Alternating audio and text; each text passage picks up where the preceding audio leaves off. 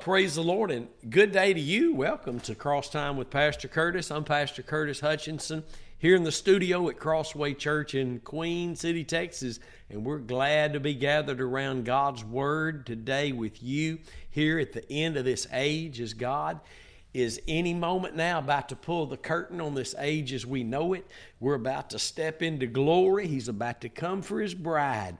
And I'm ready for that more than I'm ready for anything else in all of God's eternity. I'm ready to be with my Lord. But until we are, we got to occupy. And the only way we can occupy is if we remain armed with everything that our God has armed us with when He gave His Son on Calvary's cross. And it is a great day to be here with you, again, gathered around God's holy word. Today our study is in 2 Peter chapter 2. This is going to be part 4 on the second day of October 2023. Let me say this before we dig in today. That determined camp meeting is here this week. It's already the week for determined camp meeting beginning Thursday night at 6 p.m. Pastor Wayne Voss will kick it off on Thursday night, and Pastor Colton Hill will end it on Sunday night. And in between there's 12 other ministers. Cross-eyed preachers is what I call them. God's raised them up for this specific time, those and more across the globe, that He is making determined to know nothing other than Christ and Him crucified, to walk through all the naysaying and all the negative things, and just as Jesus did, to never lay His mission down and to make it to the finish line, following in our Lord's footsteps, carrying that cross. Hallelujah. It's going to be a grand time in the Lord. There's going to be instruction, direction. There's going to be comfort, edification, wisdom. There's going to be a mighty move of God. How can there not be when God's people gather around the Lamb? Hallelujah. How can there not be a mighty move of God when the messages are that which brings the hearing of faith, the very thing that allowed us to have the Holy Spirit and the working of miracles in our midst, the hearing of faith tied to Jesus and what He did at Calvary. Oh my goodness, it's going to be great. It's in Palestine, Texas, beginning this Thursday night at Christ Community Church there on the Loop in Palestine. If you'll watch this broadcast later on the YouTube channel, when I upload it, you'll see all the speakers' names and the times they're ministering there on the screen right now if you're watching this on YouTube. And so I encourage you, there's people coming literally from all over the country. This is the 10th year that the Lord has blessed us to have these determined camp meetings. And if He continues to tarry year after year, however long that is, I pray He continue to give us these meetings where we can come together, those who are striving together for the faith of the gospel. Hallelujah. All the other things that we try to focus on won't work until we begin to strive together by faith for the faith of the gospel. Hallelujah. Well, here we are today in 2 Peter chapter 2. And again, this is part 4. So let's begin in verse 9 today. And we may go back up a little bit. We'll see how the Lord works this out today. But 2 Peter chapter 2, Peter begins to talk about false teachers in the midst of the church. He said, surely they'll be there in the days ahead from the time he wrote this. And he's talking about in the church. Let's go back up and look at this in verse 1. But there were false prophets also among the people under the old covenant. And you know, it was never those that got stoned or those that were put to death in whatever way they died by Israel. It was always the ones who were speaking truly on behalf of God. The ones who Jesus said were testifying of Him, writing of Him. It's never the false prophets. People love false prophets. Watch now. even as there shall be false teachers among you, who secretly shall bring in damnable heresies, even denying the Lord that bought them, and bring upon themselves swift destruction. Of course, we know these today to be what the Bible also calls enemies of the cross. Many enemies of the cross will use the word cross, and they will claim all sorts of things with the word cross involved.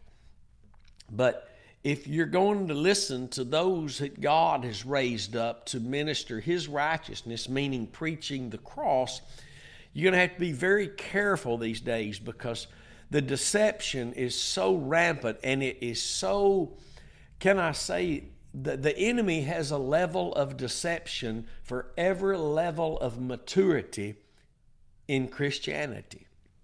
No matter how mature we become, no matter how far we've come, no matter how much we've grown, wherever we are standing, take heed when you stand.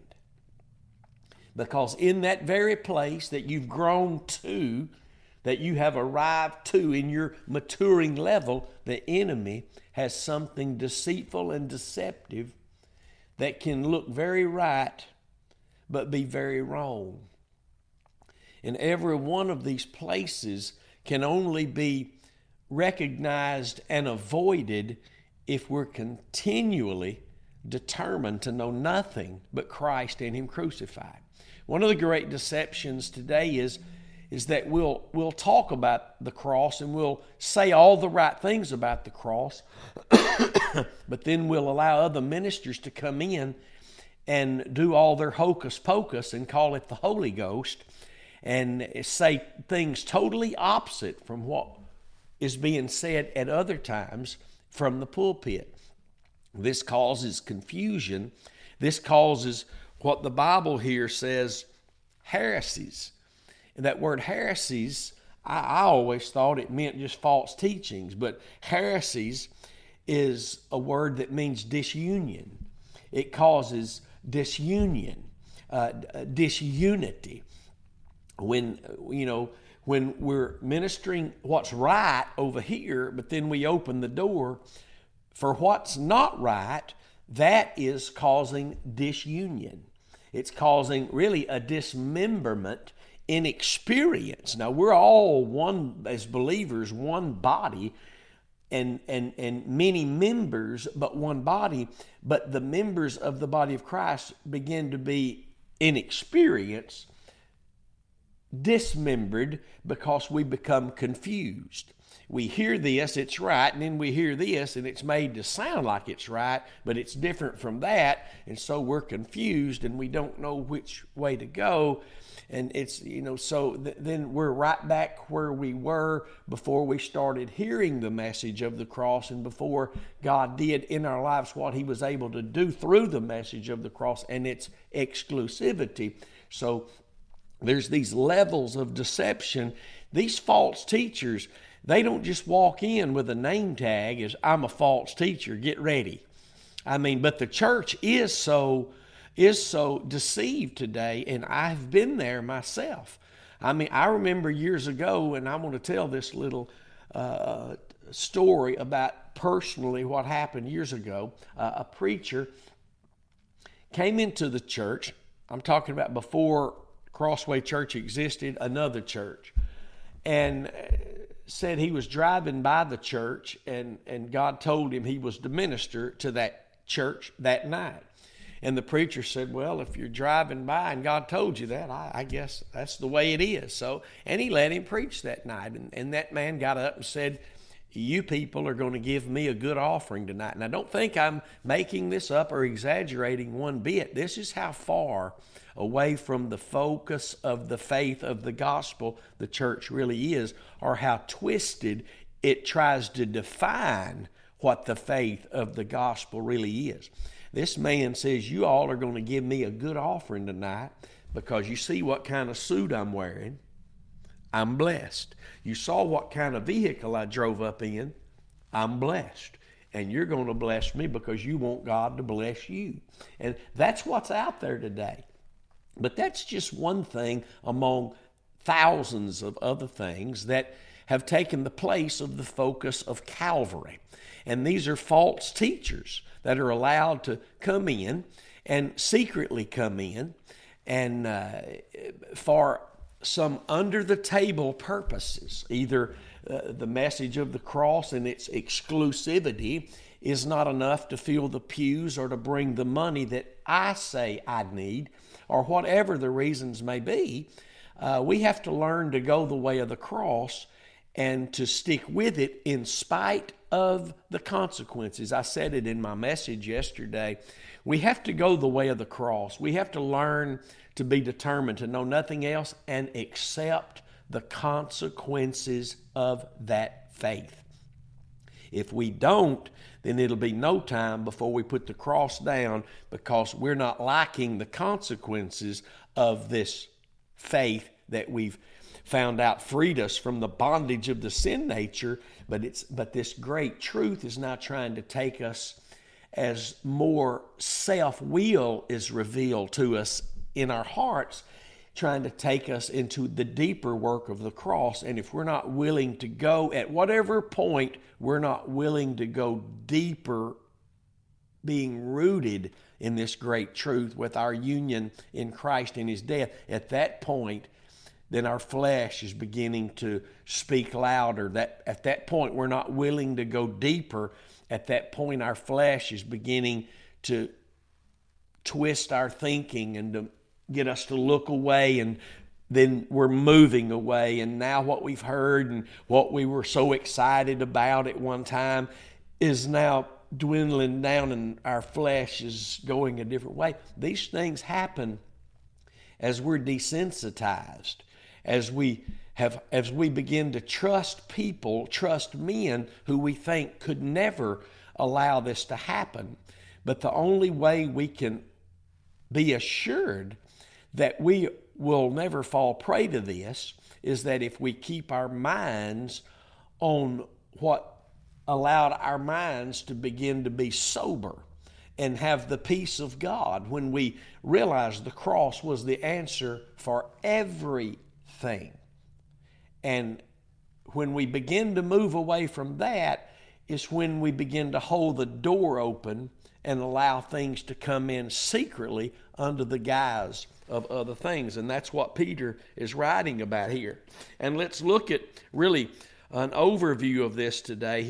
He's talking about these false teachers are going to come in and they're going to have destructive ways. Any way other than the exclusive way of the cross is a destructive way. It's not the way of righteousness. And Peter make sure, as if you didn't hear the last session, please go and listen, because we covered right here in this chapter how that this is not talking about lost ministers amidst the church. There are tares among the church. This is talking about ministers who start out right and then end up wrong, turning and going away from the way of righteousness, which is God's holy commandment. You can see that at the very end of this very chapter. So look at it. We looked at it the last time. But the Lord goes on here and He says, and let's just read verse 3 again today before we move on. And through covetousness they shall with feigned words, and deceptive words that sound right, but they're not right. This proves they can be talking about what is right, but leading you in the wrong direction. They can be saying right words, but then offering you other words that will dilute the right words and open the door to confusion and contradiction and all sorts of fleshly works. And those that are doing that today, I'm not being ugly, but there's a great season of destruction coming. And if you know any ministries in that situation, you need to be praying for them, for their return to the exclusivity and the determination to know nothing else. Because to whom much is given, much is required.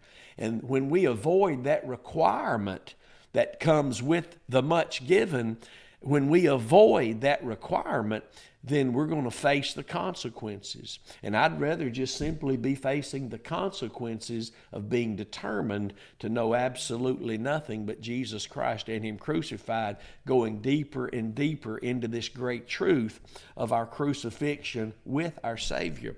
So he says that through covetousness they shall with deceptive words make merchandise of you. That means they're going to exploit you.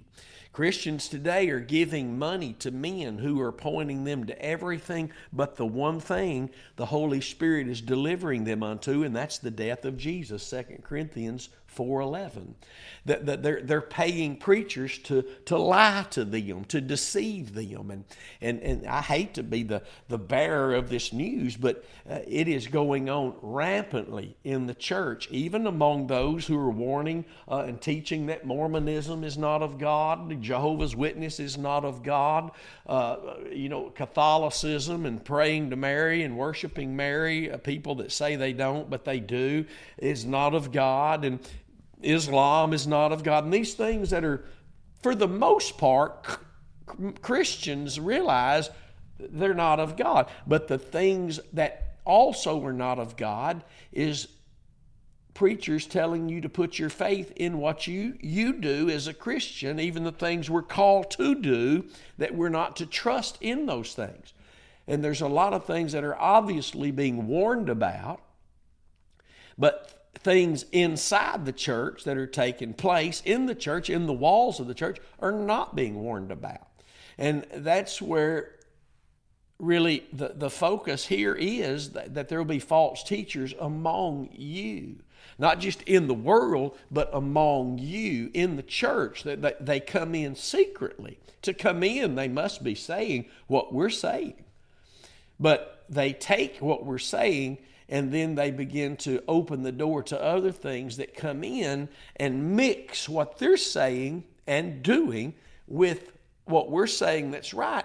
And the mixture dilutes it all, and the little leaven leavens the whole lump. And I can say this through experience about any ministry that claims they're teaching and preaching the exclusivity of God's redemption power from Genesis to Revelation.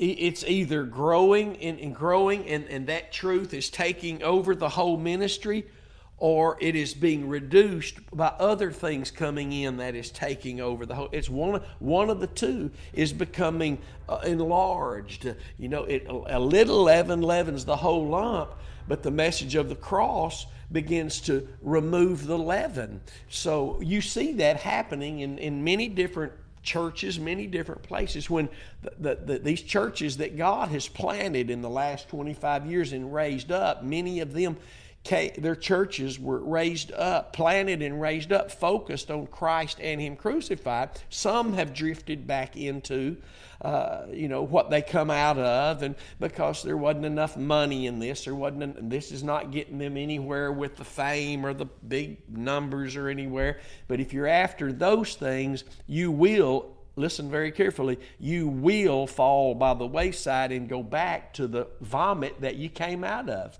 and or the mire that you came out of, which is what the Bible proclaims in the end of this chapter. And so you have to be very careful that you're hearing the truth of the cross, and that there is nothing else being allowed there to come in that would distract from that. And you learn to notice very quickly in your own life when your own flesh doesn't want to go this way anymore. But you also learn to recognize where the wrath of God is being revealed from heaven against the very ministries who are holding the truth in unrighteousness when they do it. And so that is when the Word of God is not ministered in its redemptive context. It's very simple when you study the Word of God, and you can see that we were reconciled by the blood of Jesus. And the Bible says in 2 Corinthians chapter 5 that our Lord has given us the ministry of reconciliation and committed the word of reconciliation to us. And again, that reconciliation and that word of reconciliation is always by the blood of the Lamb. And so you can see where that is the focus and the thrust and what's being strived for, or you can see where it's melting away and other things are coming in.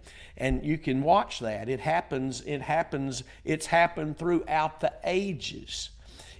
God along the way has been able to stir a man or some men's hearts, and all of a sudden the fire burns there. Justification, that's always where the fire begins to burn again, with the truth of justification. And our flesh will always reach a point daily where it no longer wants to go. Let me say it biblically, scripturally, in Galatians 5, the flesh is never willing to go the way of the cross. It will not and cannot take up the cross. But it can be denied through our exercising of the faith we were given in the sacrifice of Christ, and our flesh can remain crucified in experience, and we can follow the leading of the Holy Spirit. And when we'll recognize the things that try to creep in, not just to ministries, but into our own heart without any ministries. But we can also recognize when these things begin to creep in and the mixture begins to take place. So he says in verse 4, "For if God spared not the angels that sinned, but cast them down to hell, and delivered them into chains of darkness to be reserved unto judgment. And he spared not the old world, but saved Noah, the eighth person, a preacher of righteousness, bringing in the flood upon the world of the ungodly." Now notice what's happening here. God is showing us through the writings of Peter that God knows how to get rid of the hindrances that are hindering the growth and the advancement of those who are walking with him in the light in which he walks. Notice that here. In verse 6, "And turning the cities of Sodom and Gomorrah into ashes, condemned them with an overthrow, making them an ensample unto those that after should live ungodly. And delivered justified Lot, who was justified, vexed with the filthy conversation," meaning he was oppressed. That's what the word vexed means. He was oppressed with the filthy conduct of the wicked, just like we are in the world. God forbid we have to be in that situation in the church.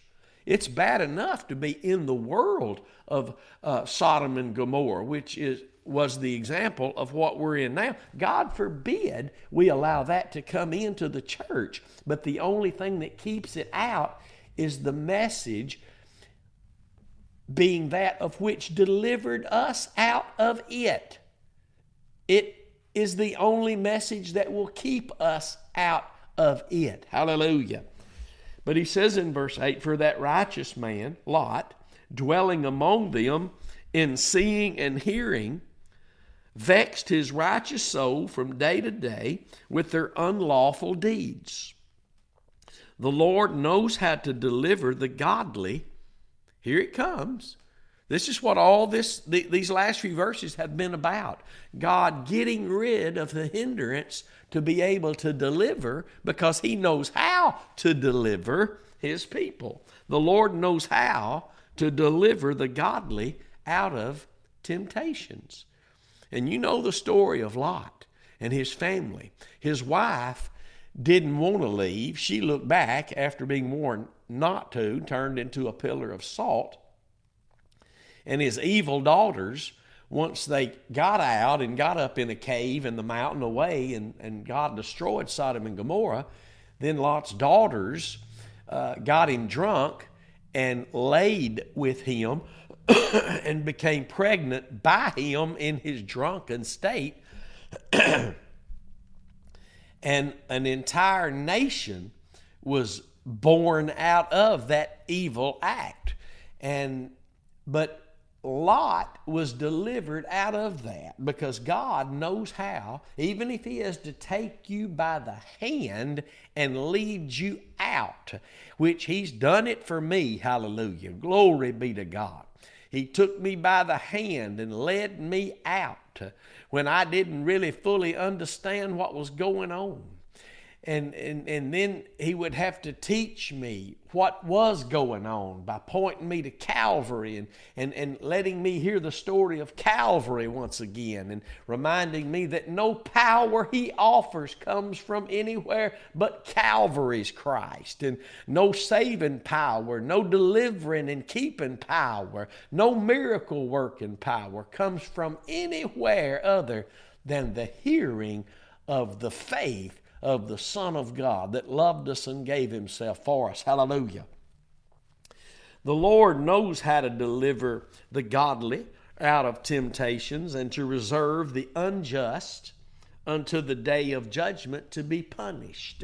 And that's exactly what's going on now, even in all the world. Now, when people die that don't know the Lord, they go to a place of torment. It is not yet the lake of fire that they will all be dumped into, along with the Satan himself and the false prophet, and the beast, and all of that. Into the lake of fire they will go.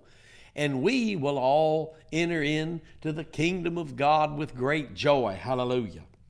There will be a great separation, and there even is now in the world, as we have been snatched out of the fires of destruction. God forbid we let sneaky creepers in with messages that will cause destruction, even among God's people. We've been delivered, we've been snatched, the Bible says, out of the fires of destruction. May we stay the course with the message that brings great soberness of mind and clarity, and gives us the great assurance that we need. The Lord knows how to deliver the godly out of temptations. And that's not just the temptations from other false ministry, the temptations that arise in our own hearts without the help of anybody else. You don't need somebody else being used by the enemy to tempt you. You can be put in a room all by yourself and be your biggest nightmare, which you really are already anyway. And you need to understand that. The Lord knows how to deliver the godly out of temptations. He did that for me. He'll do it for you. I mean, it's not just the temptations that we normally know about of drinking or doing drugs or taking these pills, and all these temptations to watch these shows or look at things when nobody's around we shouldn't be looking of, but the temptations to even be planted in a local church where they're not focused on Calvary's Christ, focused on Him, boasting of Him, preaching Him from Genesis to Revelation, without the mixture from these creepers because they're related to us by blood, or because we've been friends back before we knew this message, because they have maybe the same level of ministry in numbers that we do, or whatever. But maybe they are boasting of our ministry, and that's a great temptation when people are boasting of our ministry, and then wow, thank you for those nice and encouraging, edifying words. Why don't you come preach for us this week? And then they come in and they don't know this great redemptive message as it pertains to co-crucifixion, as Christians are required to be able to experience God, and they don't know this, so they can't preach this. They don't know it. And we make excuses for all these things, and because we're friends or relatives, or because they've given money, or because of any reasoning is not right, and it's absolutely wrong, and it brings a mixture. But notice here, he says in verse 10, but chiefly, mainly, them that walk after the flesh in the lust of uncleanness. walking in the flesh, in the lust of uncleanness, is a lifestyle that can be found even in the church that's lived by saved people, people who've been born again, who can live after the flesh, because you and I as Christians we can choose to either walk after the flesh or after the Spirit. Those two are contrary in us to one another. Galatians 5 teaches it. And we have to learn to walk after the Spirit if the lust of the flesh will not be fulfilled in and through us. It's a possibility, and it is taking place wherever this message is not known about our place of unity with Christ being inner co-crucifixion. Where that's not known about or understood properly, then the flesh will be carrying out its lust. May not be in alcoholism or drugs, but it'll be in religious things that look right and appear right, but they don't work because the focus is not the cross. So they can't work. Nothing works but faith. And that's the faith of the Son of God that loved us and gave himself for us. So you and I can, as Christians, walk after the flesh in the lust of uncleanness. What is uncleanness? It's anything the Holy Spirit's not producing. It's not clean. If it's after the flesh, it's tainted.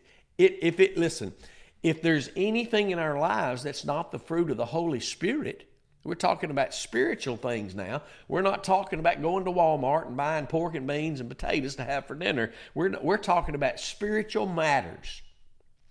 Things that I'm calling spiritual fruit. If they're not emanating, being produced from a faith that's exclusively in the cross of Christ, then it's not fruit of the Spirit. And it's filthy fruit of the flesh. Amen. So while we're walking after the flesh, the fruit can only be uncleanness. Let's just give an example here. If I'm told to do 3 things, walk around the house 3 times, quote these 3 scriptures, each scripture, this scripture your first time you walk around the house, this scripture the second time, and this scripture the third time. And on the third time, give a big shout to God, a shout of praise to God like the children of that walked around Jericho did, and the walls fell. And the walls are going to fall. These things that are holding you in and trapping you are going to fall from your life as well. That right there is something that sounds like it might work, because there's some stories in the Bible of where that literally happened, but God no longer works in our lives through those various ways and diverse manners. Hebrews chapter 1 tells us that. And when we're doing those things that seem right and appear right, I'm quoting Scripture, I'm shouting hallelujah to the Lord, glory to God, thank you for deliverance, thank you, Lord. Then the fruit of that is not going to be deliverance, because it doesn't work, and it won't work for anyone, because it's not focused on the one thing that God has given us for salvation and deliverance, and that's the very death of Jesus.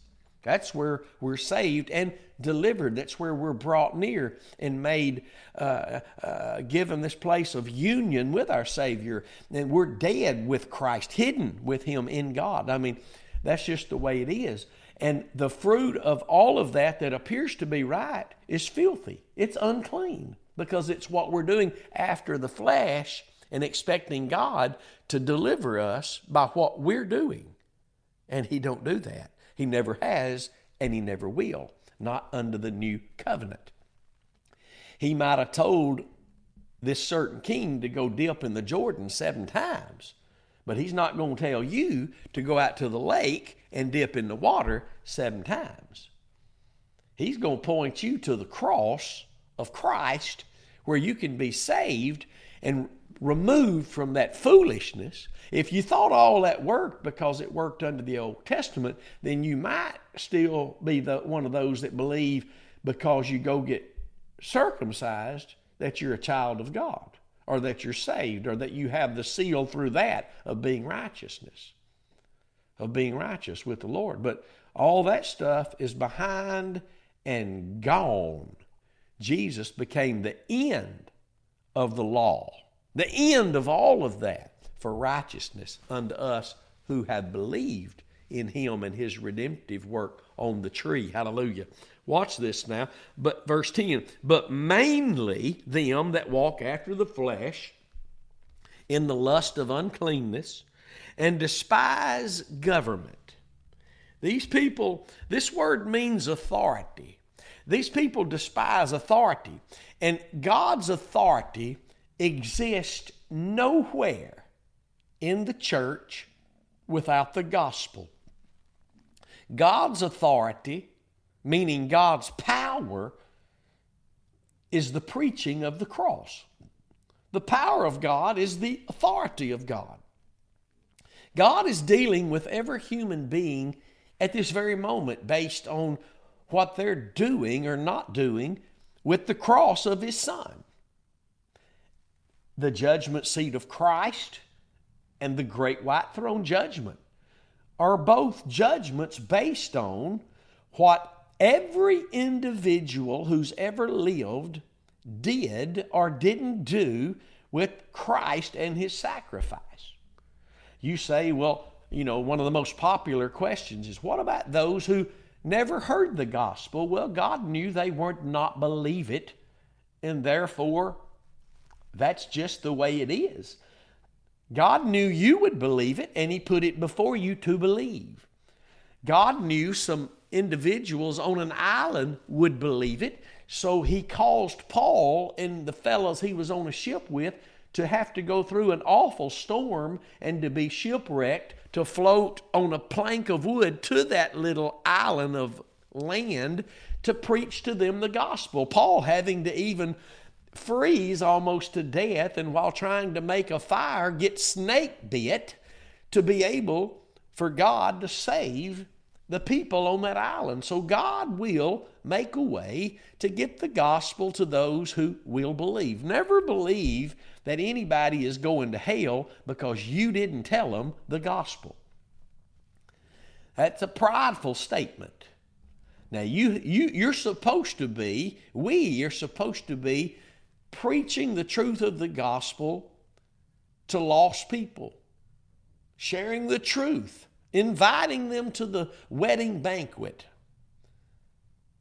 But nobody's going to hell because you didn't tell them.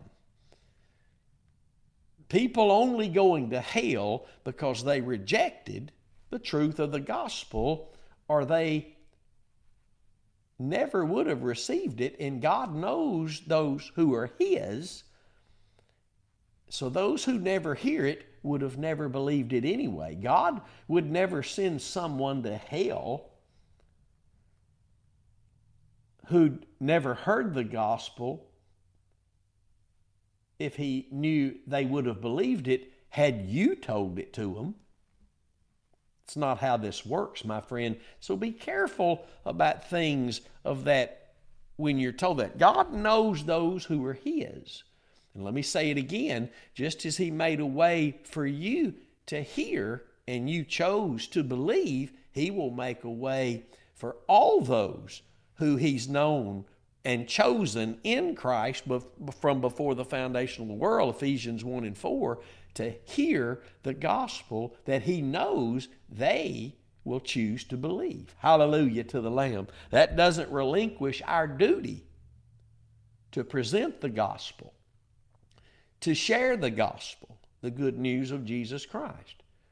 But it is not true that just because we don't tell someone that they may die and go to hell, that's an absolute false statement, because God knows those who are his. Hallelujah.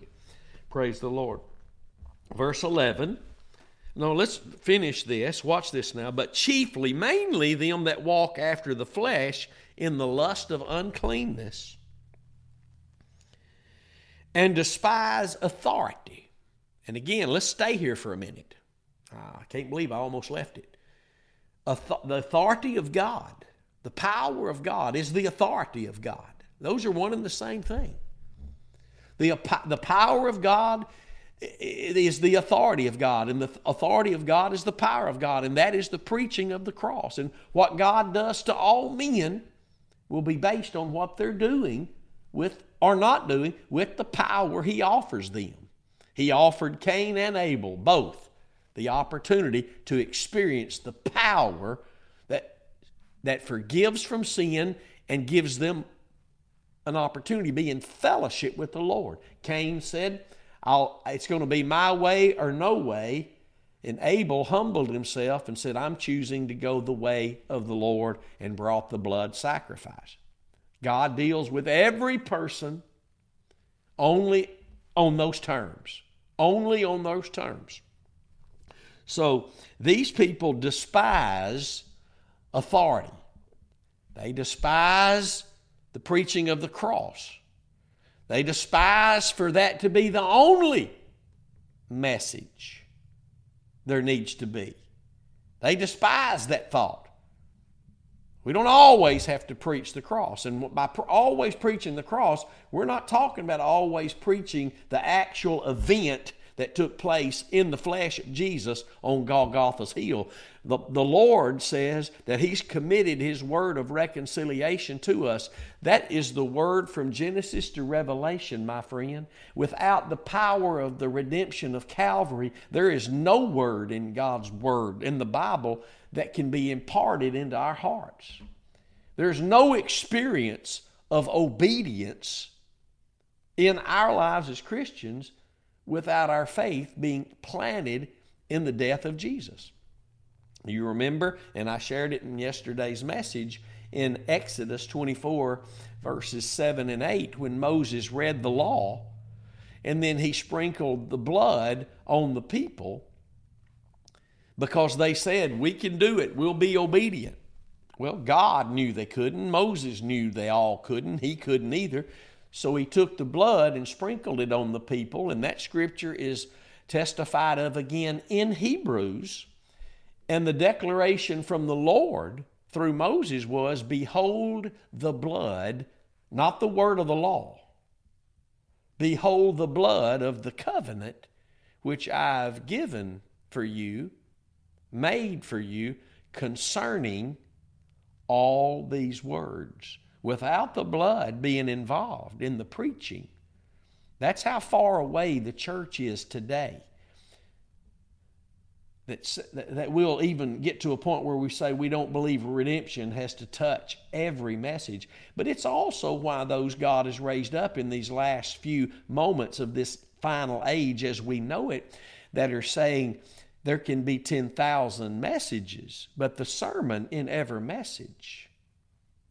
If there's going to be power in that sermon, in that message, must be Christ and Him crucified. It is the only object of our faith. Faith comes by hearing, and hearing by the Word of God. But where does it come from? Oh, what a question that is. Where does it come from? It comes from Christ, because it's His faith that we live by, the one who loved us and gave Himself for us. And Peter, in chapter 1 of this second letter, in verse 1, tells us through the avenue through which it comes, not just initially, but every time it comes through righteousness and our Lord and Savior, Jesus Christ. These things the church does not know, and because they don't, it opens the door to those that creep in. It opens the door. Because we don't know these things, the door is opened to those that creep in and secretly are able to lay other things on the table and cause a mixture that blends in so well that we'll begin to partake of it, and we begin to fade away from the exclusivity, from the place that God works, which is within this rule, this sphere, these boundary that God has set of in Christ Jesus. But God is raising up ministers that are not moving away from this for the sake of money or for the sake of what's happened in the past or for the sake of fame or the sake of position. God is raising up ministers. They will be like Elijah. The spirit of Elijah will be upon them. And Elijah just appeared. Nobody knew him. He just appeared with the word of the Lord. And though he was unlike the prosperous people of Israel, he found himself by a creek being fed by a raven. Oh, somebody's hearing this today that needed to hear this. Oh, those that God raised up, they may find themselves only by a creek, tucked away by God, away from the natural things of what men are doing and men's wisdom and men's ways, being fed and watered by a creek that is steadily going dry, and a raven having to bring meat to him. But what he has that the rest didn't have was the word of the Lord. You see, the words that Elijah had were the words of present truth for that day.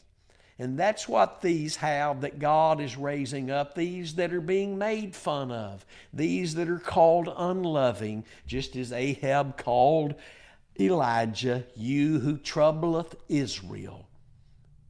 And Elijah would have to say, "No, sir, you are the one who's troubled Israel." It was Ahab's fault that it was not raining for 3.5 years. It is ministers today who refuse to preach this message to an already saved church who are bringing on the drought and the famine of sound doctrine. But God has ministers. The clouds are the dust of his feet, as we brought out last session in Nahum chapter 1, verse 3. The prophet says the clouds are the dust of God's feet. Jude says there are ministers among the church as clouds without rain. But God's ministers, where God is walking, and you'll know that by the dust of his feet where he's walking, because his ministers have clouds that carry this latter rain. Oh, the rain. Do you understand that God only allows his latter rain to be upon the ground in which he plants his people? Do you know he plants his people in the likeness of Christ's death? It's the only ground he waters. It's the only place his latter rain falls upon. The ground in which we become rooted with Christ and being established in his death with him. Do you know these things? Are you learning these things? Are you learning to love these truths of which you're found experiencing this inner co-crucifixion with Christ, this deeper work of the cross? And we're not talking about something that has to be after 10, 15, 20 years, unfortunately, as it has been for most of us, some even longer than that. But you can begin this process the moment you're born again, the next day, the next week. You can walk in this place of deeper and deeper being rooted with Christ in his death. You see, because there's never going to be a moment in our lives as Christians where there's not more of self coming to the surface, where you reach a place where you know what you're hearing and what you're seeing is not right, but you'll have to go deeper in this union through faith in the sacrifice of Christ, and you're being crucified with him, this inner crucifixion, to be able to stay apart from where your flesh wants you to stay in this place you've reached, or your flesh wants you. If you choose to do that, the flesh, listen, you never stay in the place the flesh says you've reached and this is far enough. The flesh will always take you farther and farther away from where you need to be. This is why when we reach a place where we refuse to go deeper in this great truth, we refuse its application, we refuse to sit under its ministers that God has given the church in these last days, we cannot stay where we are. There is no staying place with God outside of staying at the cross. If we choose to think we've reached a place that's far enough, it's a deceptive thought that carries us captive away from where we need to be. And then we find ourselves opening the door to those that come in that cause this disunion, these false teachers. They say words that appear to be right, but then they open doors to other avenues, really sometimes other spirits at work that come in through the flesh. So watch this again now as we stay here for a moment. Chiefly them, God knows how to deliver us from them. This is not about people. This is about being delivered from the works of the flesh that ministers don't know any better than laying before the people. We don't have to stay there. Love rejoices in the truth, 1 Corinthians 13:6, and love rebukes that which is perverting the truth. Many today are going around talking about love and we just need to love, and their focus is love. Therefore, they're having to work hard to try to love because they're finding it hard to love. But the focus is not love. The focus is Jesus and what He did at Calvary, and that gives us the correct focus of love that will rejoice in the truth and be found rebuking that which is perverting the truth. Be very careful of where you're choosing to partake of what you're calling love rather than what the fruit of love will do in your life, because it will always and only rejoice in the truth, but it will also point out, mark those that are causing division and offenses because of contrary doctrine. And love will avoid them. Love will not accept them in the pulpit. It will accept them in the pew. But love will never accept them to be in the pulpit, but it will avoid them from being in the pulpit. That's what love does for the sake of the sheep. You know, when Jesus taught Peter, if you love me, feed my sheep. And a pastor that is a student of the Word knows that there's only one meal on the table. There's only one meal on the table, and that's the flesh and the blood of the Lord Jesus Christ. Only can we abide in Christ if we eat His flesh and drink His blood. He taught that in John 6:53 through 56.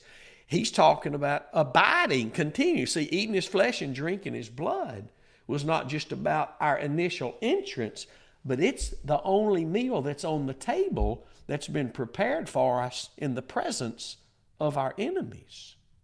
Oh, somebody needed to hear this today besides me. But chiefly them that walk after the flesh and the lust of uncleanness and despise government, presumptuous are they. What does presumptuous mean? Let's look at that for a minute together. It means daring. Think about that. Daring, audacious. You ever seen a minister that just seems audacious and we're like, how dare he come in here preaching this? This is not what we believe. But there's some open door somewhere that I allowed him to come in here and do that. It means audacious. It means daring. Daring are they. Self-willed. Self-willed. Get that now. Let's look at that like we don't know what that means, but I like looking at it. This Bible study, so we can look at these things. Self-willed means literally self-pleasing. That is arrogant. Anything that's self-willed is pride. Because it's either my will or thy will. And where those words were spoken took our Savior to the cross. And that is always going to be the place in the Christian's life. Not my will, but thy will. God's will is the cross. Not just to save us, but to keep us abiding in Christ, partaking of that divine nature by eating his flesh and drinking his blood, meaning our hearts are yielded as servants to obedience unto righteousness that we read about in Romans 6:16. So watch this now. These are, they despise the authorities, the authority of the gospel alone. They're presumptuous. What did we say that word meant? I've already forgotten. It means daring. They will dare to bring these things in. And they're self-willed, meaning they're arrogant. You can recognize them. You can recognize them. Many times, and this is a place that we need to be very discerning, that I do not believe we can be unless we understand what's written in Hebrews 5, verses 12 through 14, about becoming skillful in the word of righteousness so that we can discern between good and evil. There's a difference between being confident and arrogant. And many times we can mistake confidence for arrogance, but many times we can mistake arrogance for confidence. The only way that can be discerned and determined is by the Spirit of God through what they're preaching, what their heart is yielded to as they minister, because what their heart is touching, their lips will be speaking. And if it's not the cross, then we can see through the discernment within the perimeters of being skillful with the word of righteousness. Let's try to finish this. Time's almost up this morning. Who would believe that? Presumptuous, self-willed, they are not afraid to speak evil of dignitaries. They're not afraid to speak evil of glory. This word means glory. They're not afraid to speak evil of glory. What is glory? Jesus, they're not going to speak evil of Jesus in words that can be said right out in the open. But Jesus is the brightness of God's glory, and that glory is seen as we behold its image at Calvary, 2 Corinthians 3:18, because that is the image we're being made conformable to, his death, Philippians 3:10. So when we're pointing, whoever's pointing to something else for the power of God to be in or on your life, that's really speaking evil in a hidden, secret place that's going to cause disunion and dismemberment, division, and offense among the body of Christ. You can look into that more on your own because our time is up.